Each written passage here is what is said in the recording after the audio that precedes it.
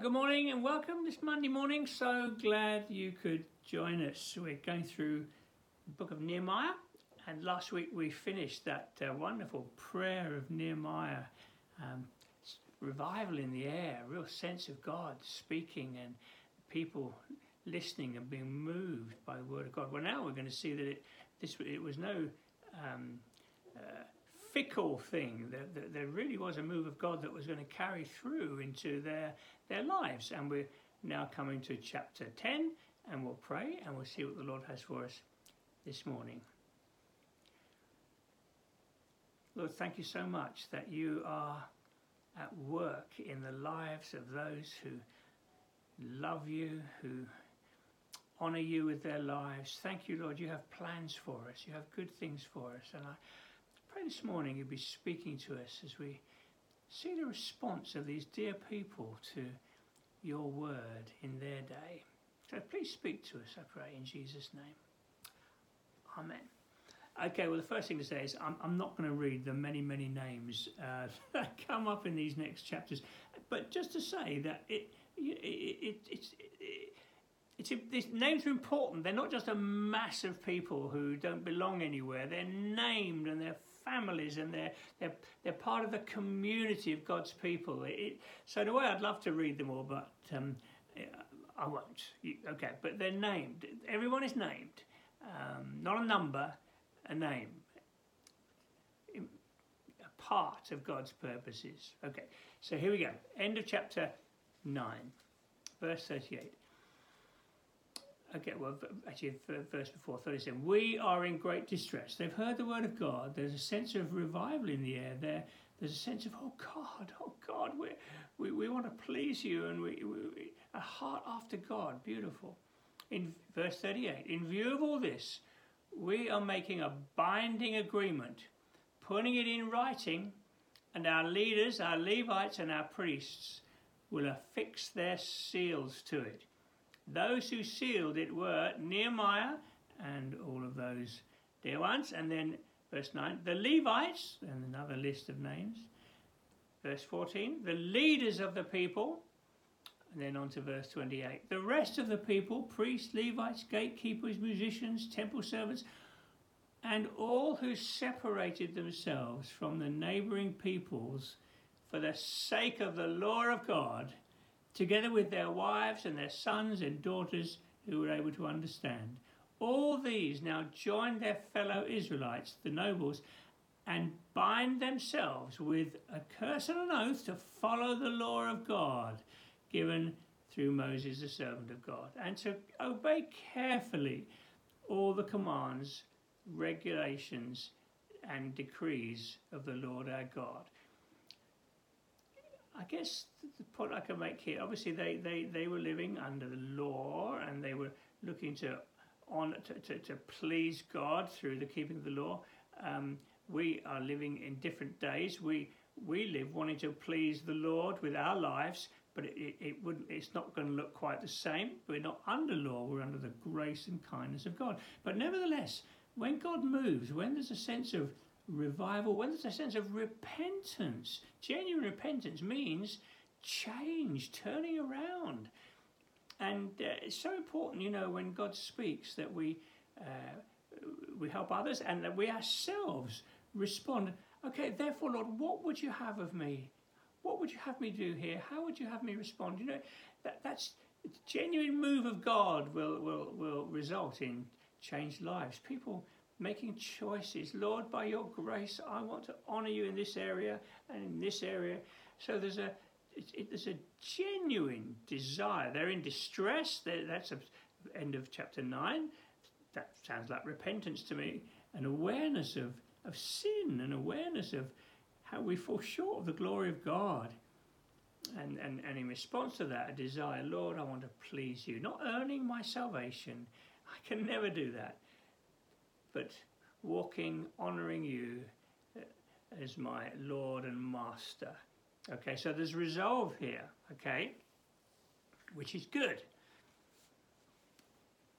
First thing we see in verse 30, we promise not to give our daughters in marriage to the peoples around us, or to take their daughters for our sons.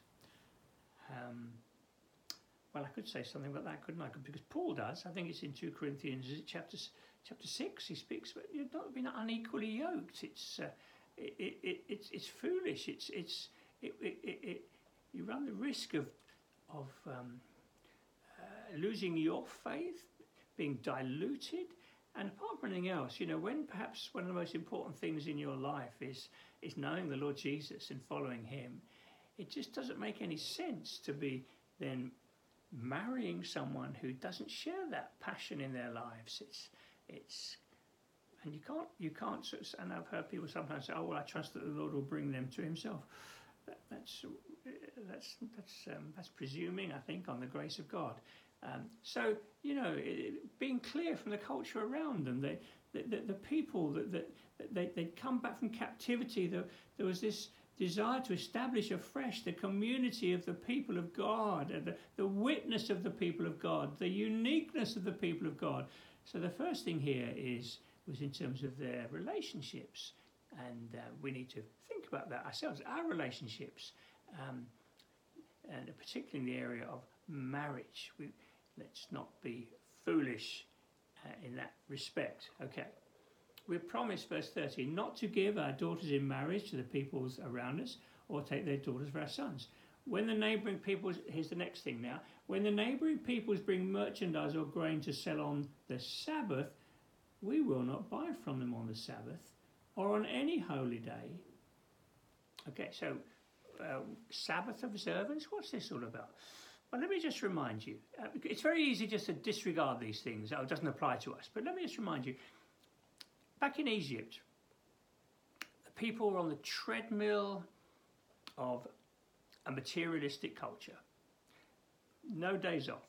On the treadmill. They were numbers. They were commodities. They were turning out goods for the Egyptians. They were toiling with the whole lives. The first thing that God did when bringing them out of Egypt was to give them Sabbath rest. And I think that speaks volumes. The point's been made, you're not a commodity on the treadmill of a materialistic society. You're mine. And you're to live for my glory.